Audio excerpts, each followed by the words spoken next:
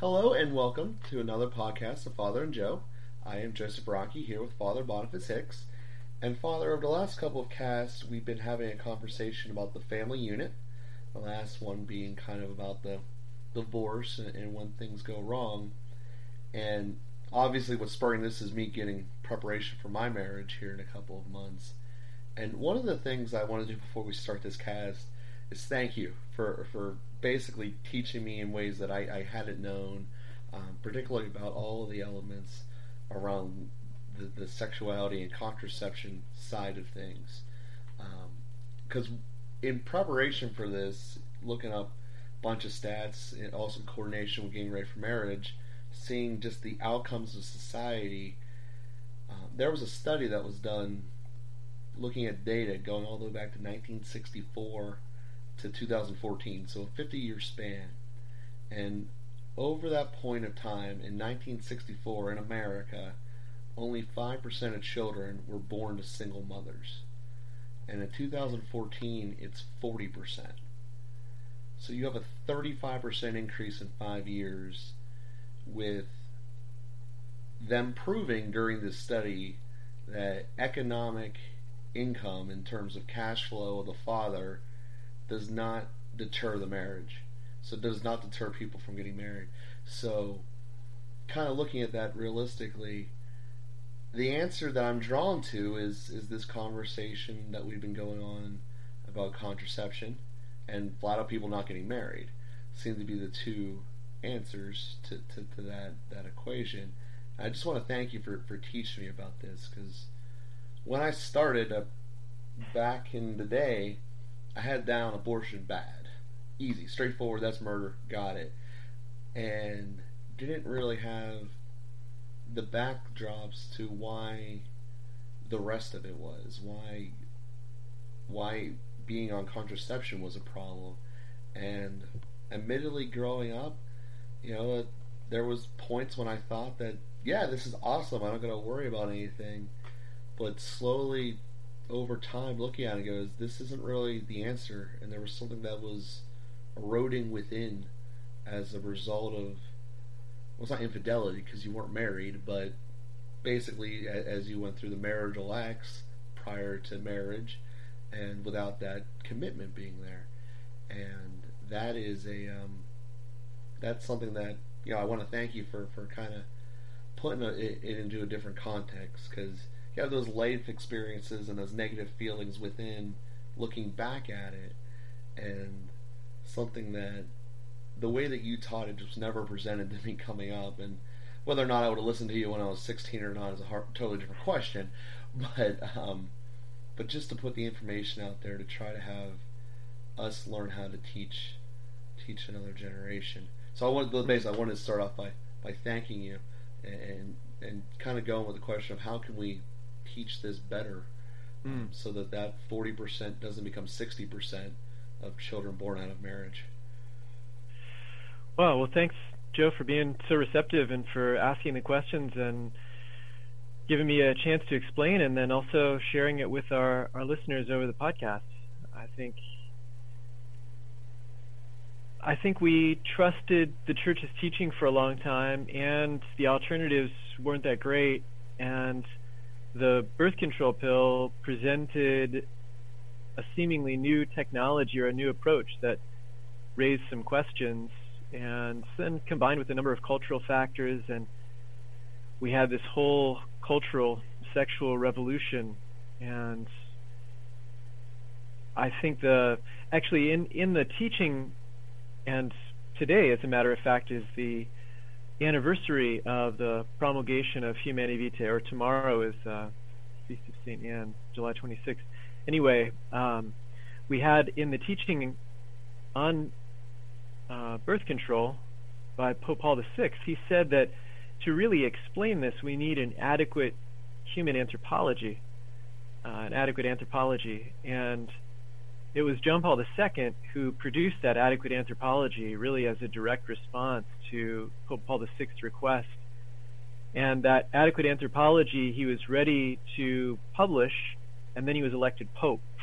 And he then had this book, literally a complete book,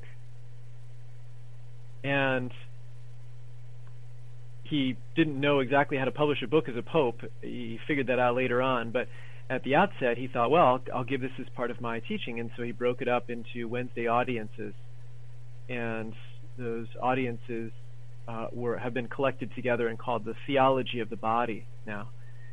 And I think that teaching, as George Weigel has said, it's a theological time bomb. It really is starting to take hold in more areas of the church. There's more awareness. Theology of the body is a kind of catchphrase that people are getting their hands around a little bit more. There's a lot of teaching there, and some people like Christopher West and a number of others have done a great work to popularize that and to help show us the connections and do the same kind of thing that you and I were able to do in the podcast.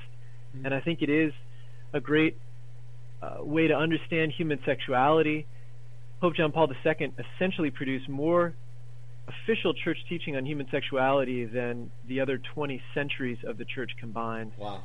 And so we've got a lot to work with, and all of that continues to unfold in our time.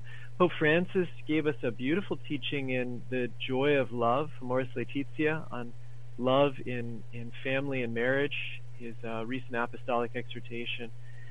And there's just a lot of good teaching that's starting to emerge, but actually getting that into the hearts and minds of people and making some of the cultural shifts is really important. Because the kinds of statistics that you pointed out, Joe, the number of single parents and the period of time that you identify between 65 and 70 is right around the time that the birth control pill came out. So in other words, on the birth control pill, there were suddenly a huge increase in single parents. Well, shouldn't that have been the opposite? Isn't that the point? And as we look at the impact of the birth control pill and abortion over the past 50 years, even with the capacity to prevent the conception of children by artificial means and the capacity to end the lives of those children in utero, we still have even more single parents now than we did in 1965. So clearly something has not gone according to plan. And then understanding why those things would be, and in fact, Pope Paul VI anticipated all of this. He said that the impact of the birth control pill would be more single parents, would be more marital infidelity, would be less marital satisfaction, and an increase in abortion. And so more divorce, in other words, and an increase in abortion. And all of those things have come true. Pope Paul VI really demonstrated himself prophetic in making that claim in Humanae Vitae. So anyway, we're in a time of great confusion, and the more that we can do to have a clear understanding of why we have these teachings and how they are in fact for our good, not just sort of arbitrary things to limit human freedom and happiness, is just a huge benefit. So yes, and that gets me to the next question, kind of looking at the generation of now that would be going through that. And one of the things that is painfully clear is that they live in their phones. And I mean, I'm using my cousins as examples, but their entire realm doesn't know how to communicate the same way that definitely their grandparents didn't, and in all probability that their parents didn't at their time. You know, this whole concept that it took 5 minutes to get a text back from someone, and that 4.5 minutes was the most scariest time in someone's life is mind-boggling to me. It's like, just call them then. But with that concept kind of sinking in, being continual, that doesn't seem healthy. This 140 character world we live in with Twitter, and putting all your pictures up constantly on the internet, and it just seems like a problem to short attention spans, which is a totally side story, but with this instant needing answers now, seems like it's an accelerant upon that problem of instant answer right now. And people were talking about instant gratification being a problem when I was a kid 20 years ago, not 20 years ago, but 15 years ago. Now with you can push a button and get all the information instantly, it seems like the problem is just exponentially grown. Yeah, Pope Benedict XVI wrote a message for the World Day of Communications on silence. back in 2012, I believe. And he pointed out the flood of information and a complete lack of space to process it. Mm-hmm. And so we have all of this information that we can get instantaneously, but we never take it in and really reflect on it. And I think of that, as you mentioned, human relationships and communication. It takes time to take those things in. Just think about an experience. Actually, I was just in Rome for a couple of weeks and had a series. I mean, every day was so full. I was with 120 other priests who do the same ministry and seminary formation that I do, and had so many rich encounters with them. And it was just nonstop. No, we had times for prayer. We made a holy hour together. We offered Mass together. We prayed the Liturgy of the Hours together. And then I had all of these days of seeing different churches and taking little times for prayer and making a couple of day trips. Anyway, I ended up getting stuck because of mechanical failures on the plane. I ended up with an extra 48 hours thanks to American Airlines. And I discovered in that extra day that it gave me the time I needed to process. I hadn't actually scheduled that in, and this is a sign of how I'm a product of the same generation that we're talking about, Mm-hmm. and the same qualities, the technology influence in the world that we're talking about. But having that extra day, which was slowed down, I didn't have so many things going on, I took lengthier periods of time for prayer and reflection, actually really helped me to consolidate some of what I experienced, to go through that and feel it again, to feel some of the excitement, look at some of the possibilities that I saw, feel some of the profound experiences of repentance and conversion that I had in prayer in Assisi, for example, and different spiritual encounters and personal encounters. And we just need time to process all of that.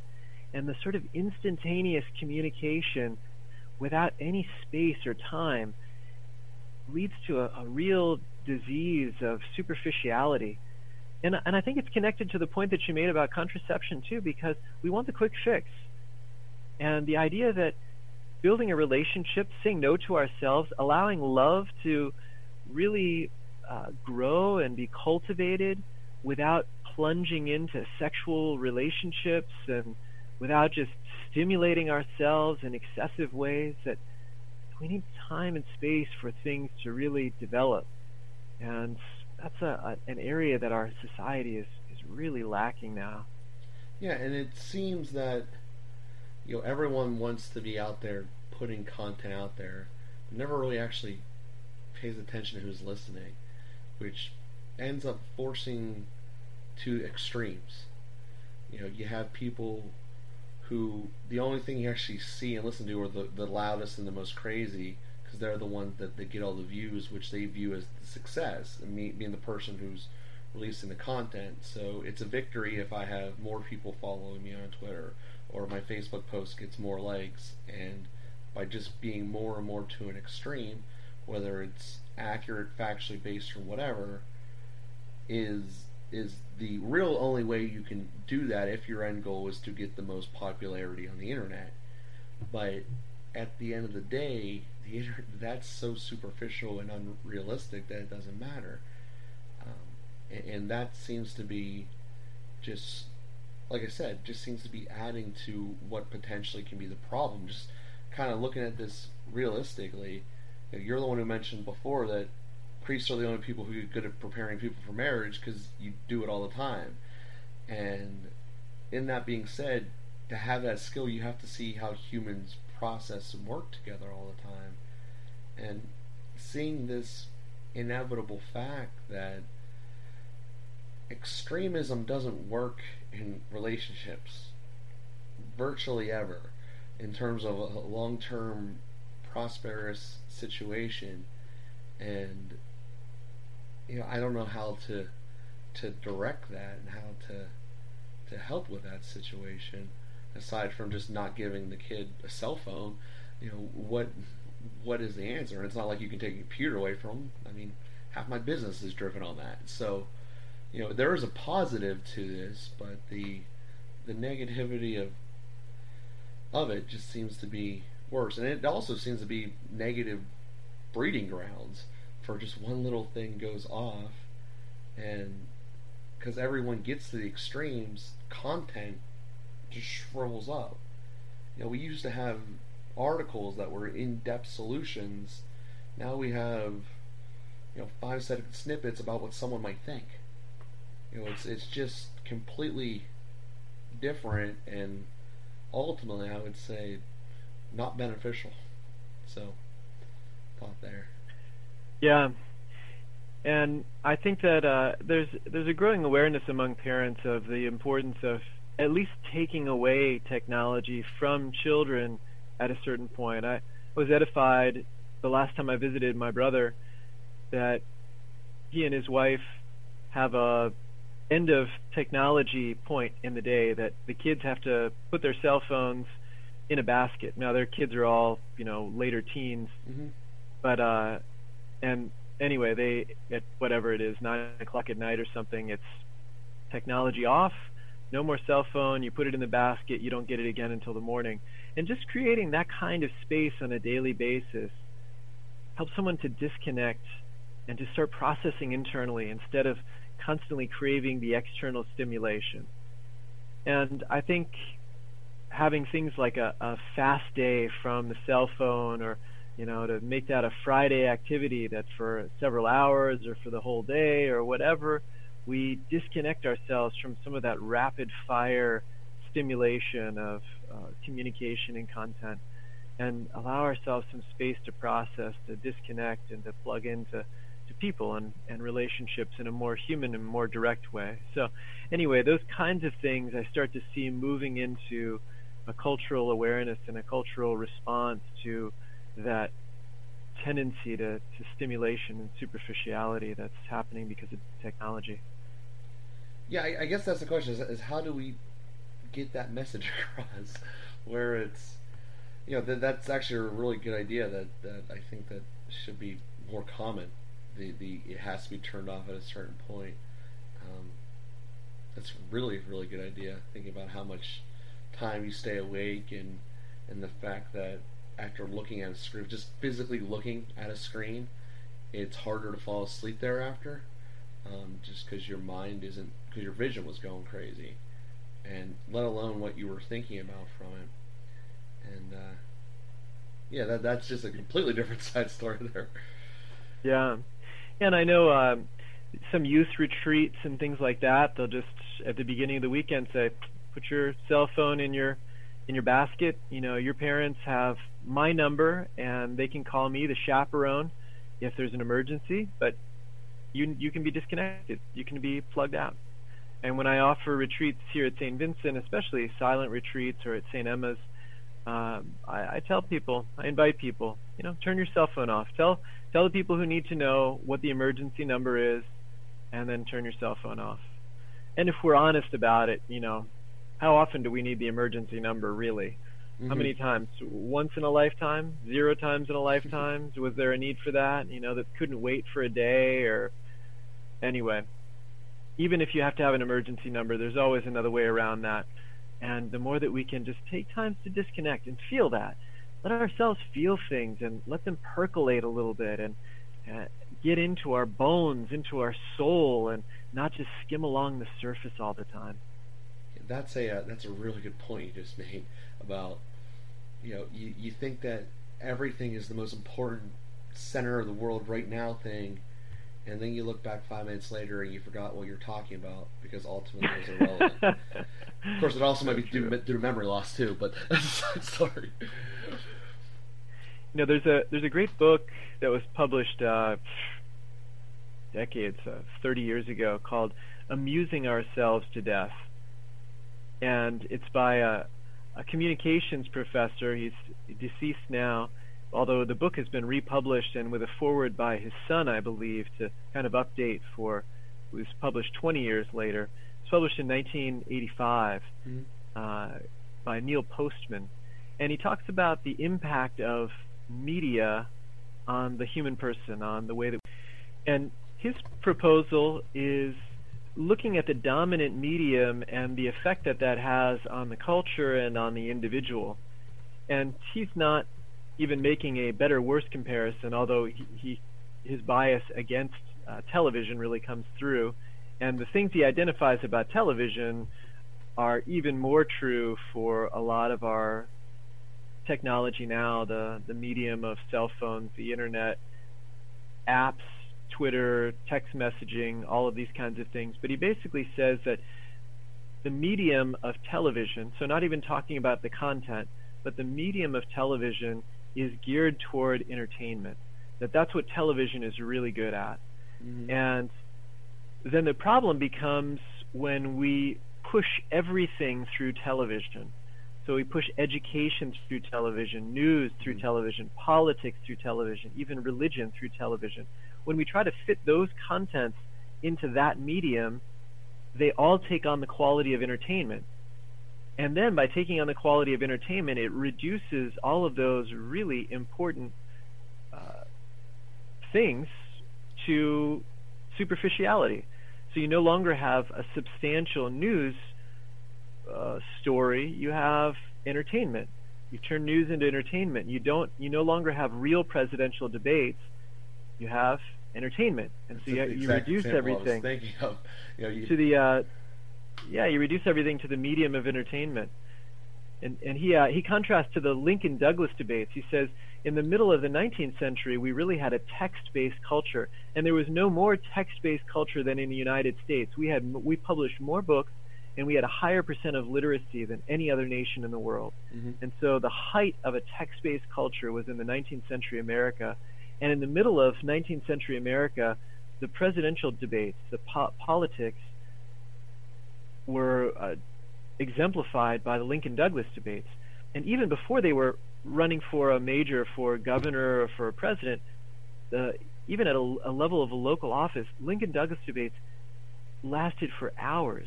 They would have an hour discourse and then an hour rebuttal. And then people would take a food break and then come back for another hour and another hour of content which was fashioned after the form of text, in full paragraphs, in full expressions, in clear ideas, in organized material.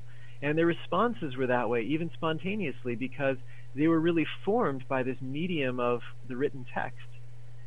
And the contrast of that is the television, mm-hmm. where you really want sound bites, where you want rapid movement. The standard in television is to not hold a picture for more than 2.5 seconds, and to not have a conversation has one person talking at a time for no more than 15 seconds. Contrast that to an hour discourse and an hour response in the Lincoln-Douglas debates. Now the expectation is 15 seconds, because if you're not trying to take in content like you would a book, and you're trying to take in entertainment, then it can't last too long, and it keeps stimulating a very superficial, just the frontal cortex of our minds, and really shuts down more analytical reasoning and deeper thought. And so the stimulation, the entertainment stimulation of television just reduces everything to entertainment. And of course, again, his whole focus in the book, Amusing Ourselves to Death, is on television. We just have that in spades with the internet. There's a little difference in the medium, but if we start to think about the impact that it has when we push everything through a particular medium, how that adjusts the content to fit the medium, then we start to see how we have to break out of that. That's the internet and apps and cell phones and all of that can't sustain the kind of content that we need to really function as a society. Yeah, it's like eating cookies nonstop. Yeah, that's right. Exactly. You like the taste of it at first, but eventually you're going to wake up 400 pounds and not be able to do anything. Really regret that you did. And Amen. So with that being said, thankfully, I think that Teresa and I, for the most part, are kind of insulated from that. She doesn't have any of the social media stuff. I hardly use it. In fact, I only use it to advertise my business, so I'm not using it in the same context as the majority. But I guess that's the thing is we recognize that it's out there and that it's not going to go away, and how to kind of figure out how to help other people to get to that path. I guess that's ultimately the question that we're trying to get back to the fact that people aren't getting married, and I think that this whole conversation about the way we communicate is a big part of that. You know, if you just go into the place of someone who's single in their 20s or whatever, you know, they have theoretically either training to get a job or a job.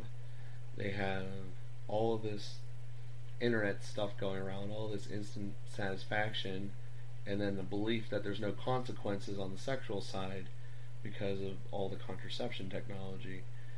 It almost inevitably has to be the way that it's going, and it almost seems like like to try to stop the internet would be like trying to stop a river. You know, just jumping in the middle of the Mississippi with a little stick and trying to make it not work. It's going to happen, but how to curve it in the direction that can be beneficial is, I guess, the question.